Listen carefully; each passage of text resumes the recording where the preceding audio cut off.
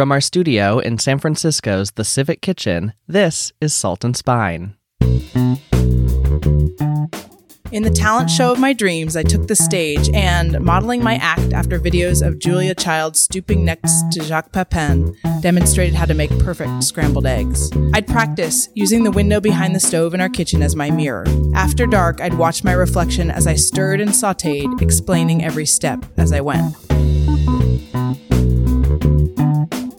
Hi, you're listening to Salt and Spine, Stories Behind Cookbooks. I'm your host, Brian Hogan Stewart. You just heard Jessica Battilana reading from her cookbook, Repertoire, All the Recipes You Need. Jessica has been writing about food and developing recipes for more than 2 decades, and she writes regularly for the San Francisco Chronicle, bringing home cooks a taste of her accessible, vibrant, and timeless recipes.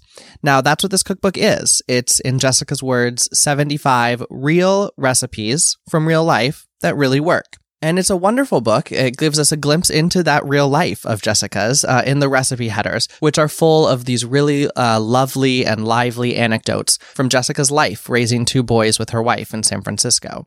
Now, this is Jessica's first cookbook, though she's co-authored a handful of others, including Homegrown, Cooking from My New England Roots by Chef Matt Jennings, and Tartine, book number 3, with Tartine owner Chad Robertson. We sat down with Jessica at San Francisco's The Civic Kitchen to talk cookbooks. Hi, Jessica. Thanks so much for joining us. Thank you so much for having me. It's so fun to be here. Yeah, we're so glad to have you on Salt and Spine. So your new cookbook is Repertoire. And one thing I love to do when I get a new cookbook is make the first recipe in the book, just to get a sense for how you're opening it. So I made your green salad, I think it's called, last night. And I just have one complaint that I have to share with you. You say it serves 4 to 6, and I think I ate like the entire bowl by myself. It's just vegetables. It's just vegetables with like the most delicious dressing in the world. So thank you for that recipe. Oh my gosh, I'm glad you tried it. It's a good delicious. So your book is Repertoire. It's your first solo cookbook other than a short stack you did, which we'll get back to in a minute because I want to talk about that. Can you tell folks a little bit about what the concept is behind Repertoire, your cookbook? Yeah, sure. I think in some ways it came as sort of antidote to all of the chef books that I'd co-authored prior to writing my first solo book. So I wrote 5 chef books, and, I would come sort of back from those collaborations and think like, okay, well now what are we going to have for dinner? I felt like oftentimes those restaurant books are, they're too complicated or too time consuming. And, it didn't really reflect how I cooked at home. And then I had 2 children. I have a 6-year-old and a 4-year-old. And I remember my brother saying to me, like, you're just going to eat cereal for dinner. Like, just give in. Right. And I was like, I've worked in food my whole life. Like, I'm a professional food writer, a recipe developer. Like, I'm not going to just eat cereal. But I did recognize that the way that I cooked had to change. I couldn't go to like 3 stores and find the perfect ingredient. Like, I couldn't pull like any book off the shelf and like, launch into some ambitious recipe. Like, I had to basically kind of lean into the things that I could cook by heart. And so the book was really born out of that, this idea of like, what are my kind of slam dunk go-to recipes that I cook over and over again? And sort of recognizing in talking to my friends, many of whom have small children as well, like that you don't need like hundreds of recipes. You need like a couple dozen that you can really cook and that you can shop for by memory. Right. And this is my collection of them. It's sort of the stuff I can do without thinking too hard, and the stuff that my family really eats. I've been telling everyone it's real recipes for real life that really work, which I think kind of sums it up. Yeah, I like that. And so you were really steeped in chef's books, as you say, and this is sort of your antidote. You wrote 5 or 6 chef's books, starting with, I think the first one you did was Vietnamese home food, right? Yeah, Vietnamese Home Cooking, which is Charles Phan's first book. That's my first book. And how was that process different? Obviously, certainly a lot of things different when you're co-authoring a book with someone else versus on your own. But how did this experience compare to the 5 other books you'd worked on? Well, it's so interesting because I always think with those chef collaborations, like it's almost like method acting, right? Because you're not, you sort of the challenge with those is that you are trying to get into the mind and the voice of somebody else. And I was fortunate. All of the books I've worked with are with people I really admire who cooked things that I really wanted to learn about. So Chad Robertson's bread book, Ryan Farr, we did a sausage book together. And so, I always felt like I was learning a great deal in those, but it's hard. I mean, it's not, there are these moments where you're like, well, that's not how I would do it. But then it's not, it's not my book. Sure. And so I always knew, even in the early days, like when I was working on Charles's book, that I would someday want to do a book of my own. So it was so satisfying to be able to do this book. You know, they're all my recipes. It's all the stories. And, you know, embedded in it now are these sort of tips and tricks that I learned from all of these chefs over the years. So it's definitely not, I mean, it's solidly a home cook book. Like I am waving the flag for home cooks everywhere. But, you know, I picked up some things along the way that have made my home cooking better from those collaborations. So I'm glad that I have done them. And I'm glad to now have done my own thing too. Yeah. And they're not super technical recipes like a lot of recipes in chefs' books are. Not to keep talking about the greenest green salad, but it's on my mind because it's so delicious. But a green goddess dressing can be a pretty intricate recipe. And yours is pretty accessible, comes together really quickly in a food processor or a blender in a snap. Yeah. I mean, I think when I say they're recipes for real life, for me, that is like often cooking in a very condensed period of time with, you know, 2 small children, like begging for my attention. Right. You know, so I didn't want it to be like 18 pots later, you know, 4 hours down the road.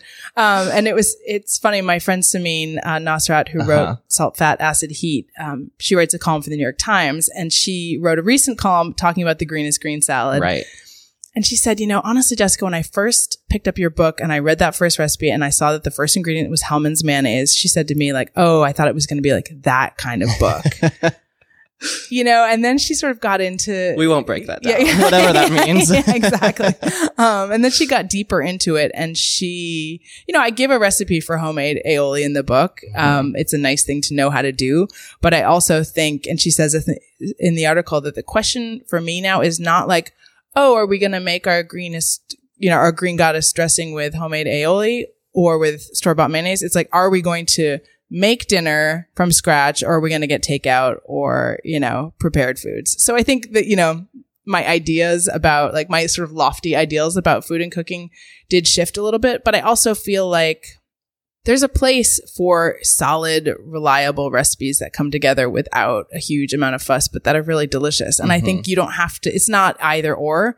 And so I hoped in this book to sort of demonstrate that and how you can kind of wring the maximum amount of flavor, you know, with some technique, but not a lot of fuss. Are there favorite examples you have of like adaptations and ways that you can take this collection of recipes and make it your own repertoire?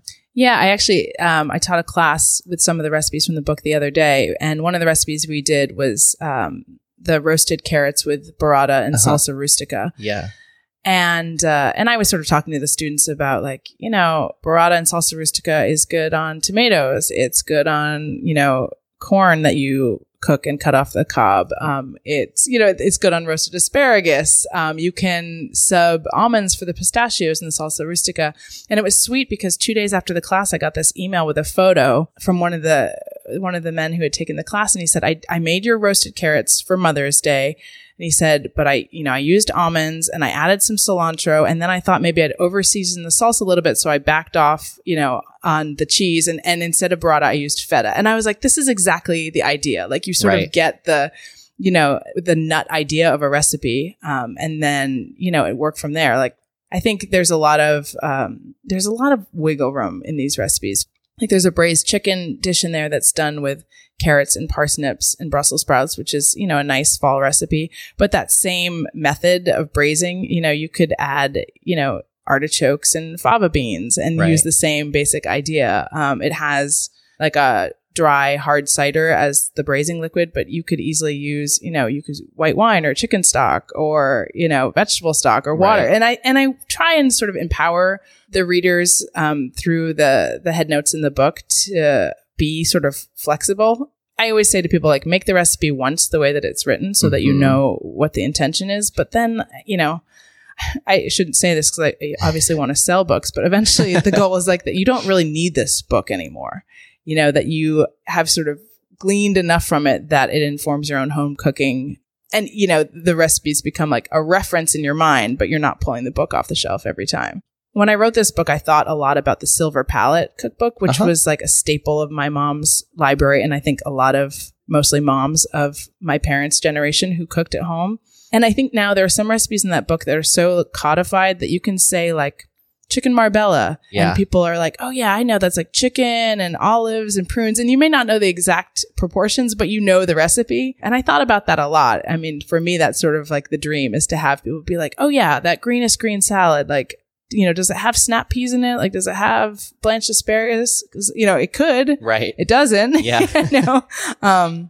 And so I think, you know, I want people most of all to cook. And if that means you have to like change things up a bit, I feel totally okay with that. Yeah, and you alluded to this briefly, but I think that's also crucial when folks are grocery shopping, especially home cooks. You're at the grocery store, you're at the farmer's market, and you feel perplexed by what to make, having this sort of repertoire, and you see like great snap peas at the farmer's market. It can actually be an inspiration. Is that something you thought about when you were making the book, making recipes that, I mean, you've sort of alluded to this a bit, but that are really memorable and make grocery shopping easier too? Yeah. I mean, I don't, I am terrible about making grocery lists. I often just go into the store and like do the 50-yard stare, you know it. But I think, you know, when my brain finally kicks into gear, it is these repertoire recipes that I am, you know, that I go to. And I was telling somebody the other day that if they came to my house tomorrow for dinner, I would likely cook them something out of the book, not because, you know, I have this new book, but because it really is like what we're cooking and eating. And so for me, it's, you know, it's made my life. It's funny because I think we have this idea of repetition of whatever it is, like multiplication tables or like scales or like language being like so boring and tedious. But I think if you master a repertoire, particularly in the kitchen, it sort of becomes kind of freeing because you know, like you can go into a store and look at things and pull together a meal because you know how to make a bunch of things.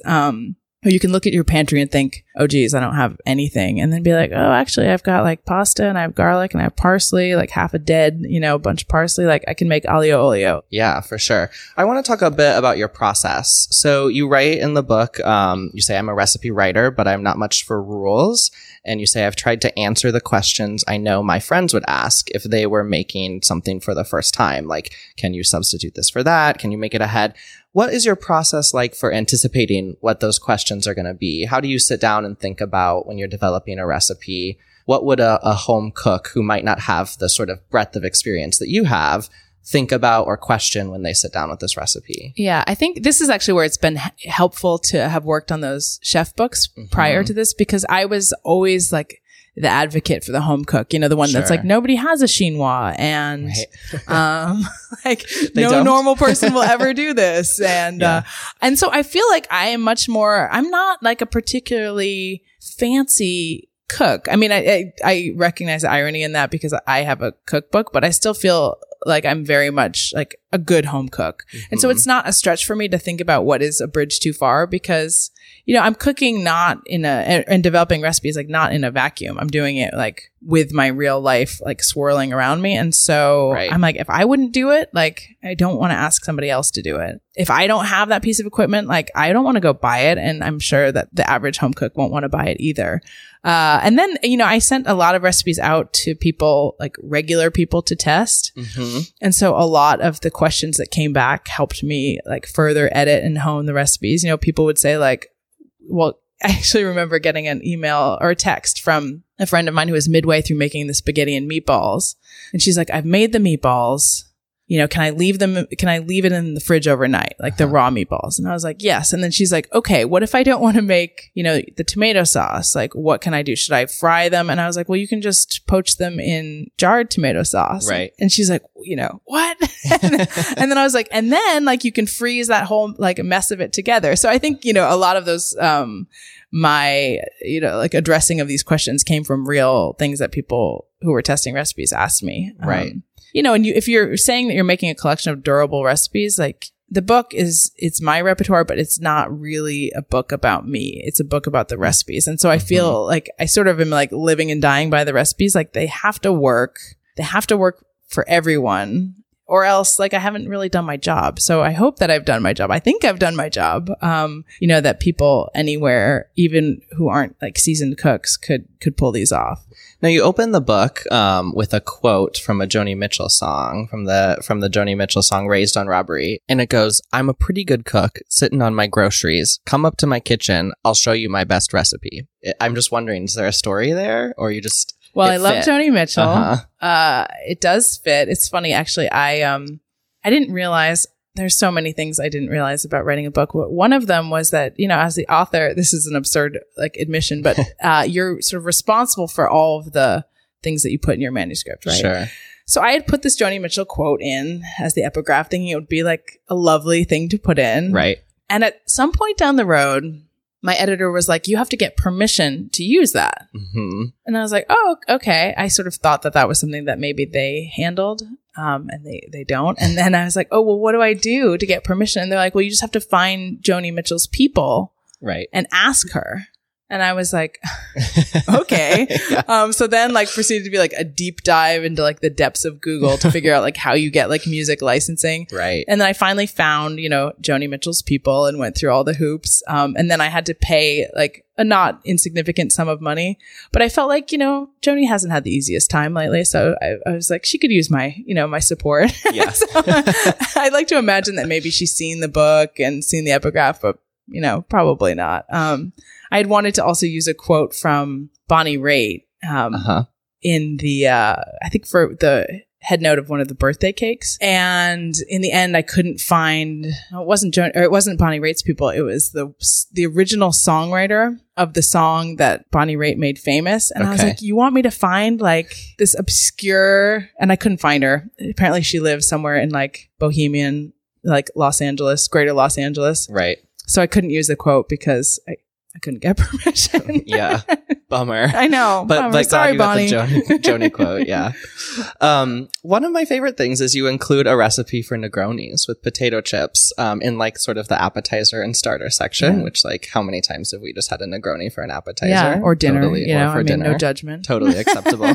And I think it really just sort of showcases the simplicity and also the flexibility that it's just Negronis with a bag of potato chips, and you say any bag will do. Any bag will do. Bag of Lay's. It was funny because the copy editor of the manuscript came back to me at one point and she was like, are we waiting on a recipe for homemade potato chips? And I was like, fuck no. No way. We are not. And actually I can remember sort of by heart so many recipes for food, but I have a really difficult time remembering cocktail recipes. I don't know, my brain just cannot get around. So the Negroni is one recipe that I can remember because it's three things almost in equal proportion. And so that is definitely our go-to drink. And then we traveled in Italy when our older son was about 1. And it's that lovely afternoon ritual. Everyone sits around, they drink Negronis, they eat potato chips, and it's so civilized. And so after we took that trip, I just started serving potato chips as a snack before a meal. Really also because I no longer had time to do a whole appetizer spread. Sure. And the potato chips are always the first things to go. People love potato chips. Yeah. So I was like, there's no shame here. And people love Negroni. So yeah. It's the only cocktail recipe in the book, but I feel like it's a 3, it's a 4-season cocktail, I think. Yeah, I think so. Sometimes I'll make Boulevardiers in the winter and just swap the gin for bourbon. Yeah. It's as crazy as we get. Yeah. I like it. We'll be right back with more of our conversation with Jessica Batilana. Now, today we're talking with Jessica about her latest book, Repertoire. This book is full of weeknight recipes that you'll want to make again and again. As you heard earlier, I loved the greenest green salad. It's a green goddess dressing that comes together really easily and is a real crowd pleaser. But there's also the pantry pastas, the meatballs many ways, and the 3 ways with beans sections, which showcase Jessica's unique spins on some of these comfort classics. Now, this book is full of recipes that you'll want to add to your repertoire, and stories that will transport you to Jessica's kitchen, around a big platter of grilled meat or a celebratory birthday cake. And did you know June is Pride Month? We at Salt and Spine are celebrating some of our favorite LGBTQ cookbook authors this month. Make sure you're following us on Instagram and Twitter at Salt and Spine, where we're sharing other favorite works by queer authors. Now, before we jump back, I want to remind you that Salt and Spine is recorded at the Civic Kitchen, the recreational cooking school offering hands-on classes and events for home cooks in San Francisco's Mission District. The Civic Kitchen is an open, airy, welcoming space. It's perfect for learning different different techniques, cuisines, and styles from their staff of expert chefs. And we personally love their wonderfully curated cookbook wall, which you may have seen is the backdrop of all of our Salt and Spine episodes. Now, don't miss some of their upcoming classes on topics like, get ready for it, making love in your kitchen, a class for couples, or they have a great summer Learn to Cook series. You can find a list of all the Civic Kitchens classes and sign up at civickitchensf.com. Now back to our conversation with Jessica Batalana. So you mentioned the Silver Palette cookbook as a book that you thought about when you were working on this book. Are there other cookbooks or authors that sort of inspired this book specifically, or that you turned to when you were working on it? Yeah, I have a big cookbook collection. I love cookbooks. And it makes sense too because it's my work. So I'm always curious to see what people are doing. Somebody was asking me this the other day, and the one book that I use often is Sunday Supper at Luke, which is Suzanne Goen's first book, which is now, I don't know, probably 10 or so years old. And that's set up in a menu format. And I would probably never cook like the complete menu because it's a lot of food and a lot of work. Right. But all of her ideas in there are great. I think the way that she combines flavors is really smart. And I learned a lot reading that book. So that is one that I turn to again and again, even just to like lift ideas from. Like I was recently doing something with pearl onions, which are like just a real pain in the ass to peel. Yeah. And I've seen the method of like blanching them to make peeling a little easier, which doesn't really make it any easier. And then I read like somewhere buried deep in Suzanne's book, there's like a reference to roasting pearl onions in their skins with olive oil and salt and pepper. And then the skins just slip off. And I was like, I'm just going to try this. And it totally worked. And I was like, this is like an Easter egg buried in this book. Like, it's just like as a random aside, like just roast these. And I feel like that there's so many of those in that book where you're like, oh yeah. Like I come back to it again and like find something new. Use Baking with Julia a lot. That was one of the first baking books that I really got into, and it's a compilation of lots of different bakers. So that one is one that I turn to a lot. I mean, there's so many good books now. It's sometimes I go into cookbook stores and I feel like, oh God, like why did I publish a cookbook? Because there's so many of them. And I did think about that a lot. Like, there is the devil on my shoulder that's like, does the world need like another cookbook? And what I decided was yes. Absolutely. I decided that what would sort of separate mine from other books out there is really like the stories. Like the head notes are like deeply narrative. And I wanted people to sort of understand my perspective about things.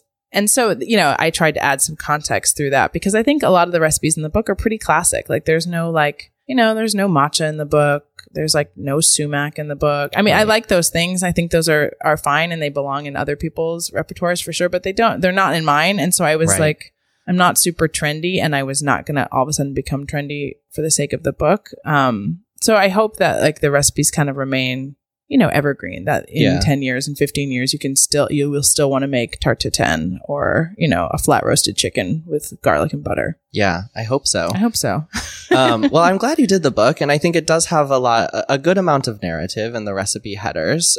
You also, I think we see a lot of your life through the book. We also see a lot of your life through your column for the San Francisco Chronicle, through your social media accounts. And one thing that you do is you cook weekly at a hospice center on Mondays. You cook, I think, 3 times a week at your kids' school, your children's school.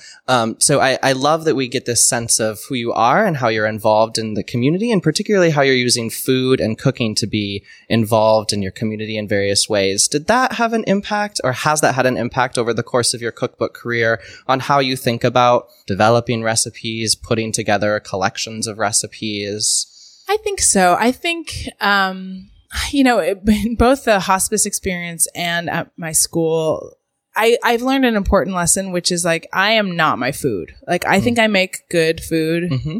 I try not to get my ego so wrapped up in it. Like, it is only dinner, it's only food. And I think you certainly get taught those lessons, through that kind of, working with kids and working with residents nearing the end of their life. Like, sometimes we send up trays, or I send out food to the kids and it comes back, not eaten or partially eaten. And there was probably a time that I'd be like, I don't understand. Like, this is delicious. Why aren't they eating it? Right. And now I recognize that, there is sort of like grace and beauty in, in the act of preparing and serving food with like love and care. And it's as much about that as it is like getting the rave reviews.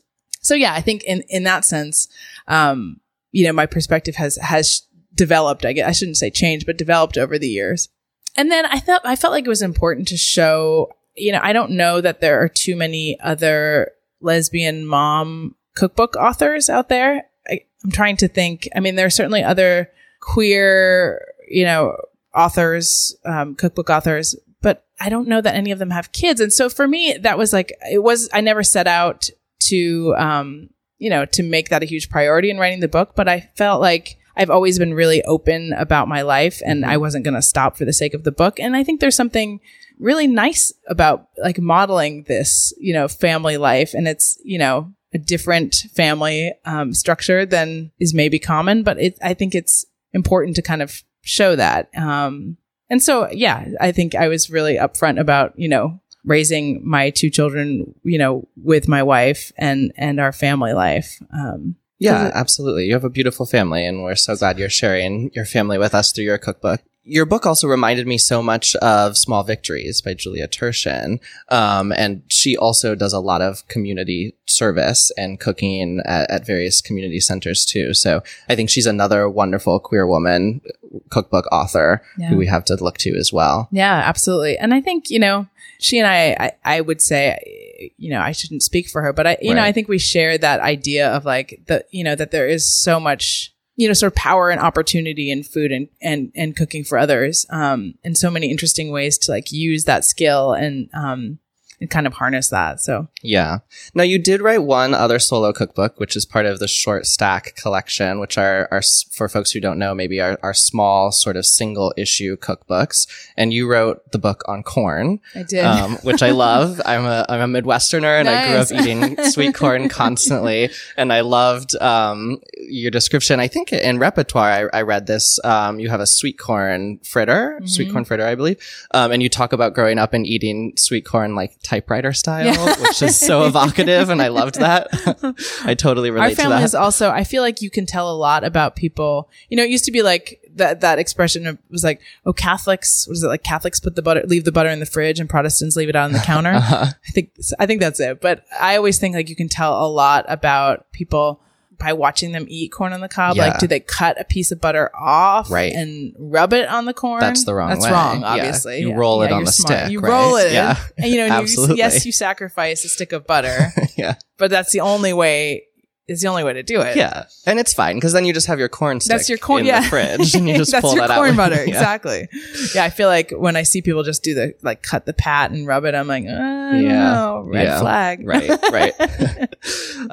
Well, I love that. So, your book Repertoire is obviously very focused for home cooks. I'm wondering if there are things you think home cooks are like wrongly afraid of, or is there something home cooks should really be doing more of or trying more of or just feeling more empowered to do? Deep frying. I don't know. Home cooks are always so afraid of deep frying. And I'm like, it's not such a big deal. Yeah. Like so I only have, I think I only have one fried recipe in here for the salt and pepper shrimp. And, deep fried things are delicious. So I feel like it's worth the like mess and the like, smell. But yeah, people are always like, oh, I don't like to fry at home. I'm like, come on. It's not like that's easy. I don't know what they're afraid is going to like happen. They right. have this idea of like this cauldron of oil. So yeah, I don't know that I would encourage people to deep fry at home more, but I don't think they should be afraid of it. Like there's something like, homemade French fries, like that's one of the best things in the world. Yeah. I also think people are like weird about leaving their ovens on for long periods of time, which is I think why everyone loves like the Instant Pot and the slow cooker, right? Which I don't understand. I'm never going to get an endorsement from like the Instant Pot company, but I just am like, just turn your oven down. Like you have an oven that will do the same thing as your like crock pot, right? But people seem afraid of leaving their. I don't know. Maybe I'm giving people bad advice, but right. I don't own either of those appliances, so I just like do things overnight in the oven, and I don't know. Yeah. So far, it's worked out. Yeah. Well, as a person who's had an oven fire, I geez. do get a little nervous sometimes, but most of the time. Wait, what were the conditions of the oven fire? So we moved into a new apartment, and I had never had an oven with a broiler in the like drawer. Oh, yeah, It was always in the main compartment, and so I think some things ended up in the drawer that should not ever be broiled like things made of wood, like rolling pins, for instance. So that oven didn't last us very long. Sounds like operator error. I mean, no offense. It definitely was. It absolutely was. Although today, just before I came over here, I had like a massive Pyrex explosion. This. Yeah, on your Instagram, I saw this. Yeah. I did the thing that I know not to do, which is like I had left a Pyrex in the oven and I had preheated the oven to cook something else. And then I was like, oh, shoot, the Pyrex. So I pulled it out. And I sort of like, as I was doing it, it was like the slow-mo moment where I turned and I put it on like my cold countertop. Right. And it shattered into approximately 1 gazillion pieces everywhere. I was like, that's not convenient right now. Yeah. So I'm sorry that happened, but perhaps that's the lesson we can end on, is that maybe it's okay to make mistakes. If you're a home cook, yes, it's okay. It is. I mean, and making mistakes is how you get better at things, you know? You have to crack some eggs to make an omelet. Yeah, absolutely. Well, thanks so much, Jessica. We really appreciated you. Thanks for having me. It was fun. And that's our show for today. Thank you so much for listening. Head to our website, saltandspine.com, to hear Jessica Batalana reading an excerpt from Repertoire, and for recipes for the greenest green salad and her coconut cream cake. And you can enter to win a copy of Repertoire in our weekly cookbook giveaway. Now, if you like hearing from your favorite cookbook authors on Salt and Spine, and we hope you do, remember to click subscribe on Apple Podcasts or wherever you listen. Our program was produced today by Allison Sullivan and myself. Thanks to Jen Nurse, Chris Bonomo, and the Civic Kitchen Cooking School team. Our original theme song is created by Brunch for Lunch. Thanks for listening. We'll be back next week with more stories behind the cookbooks you love.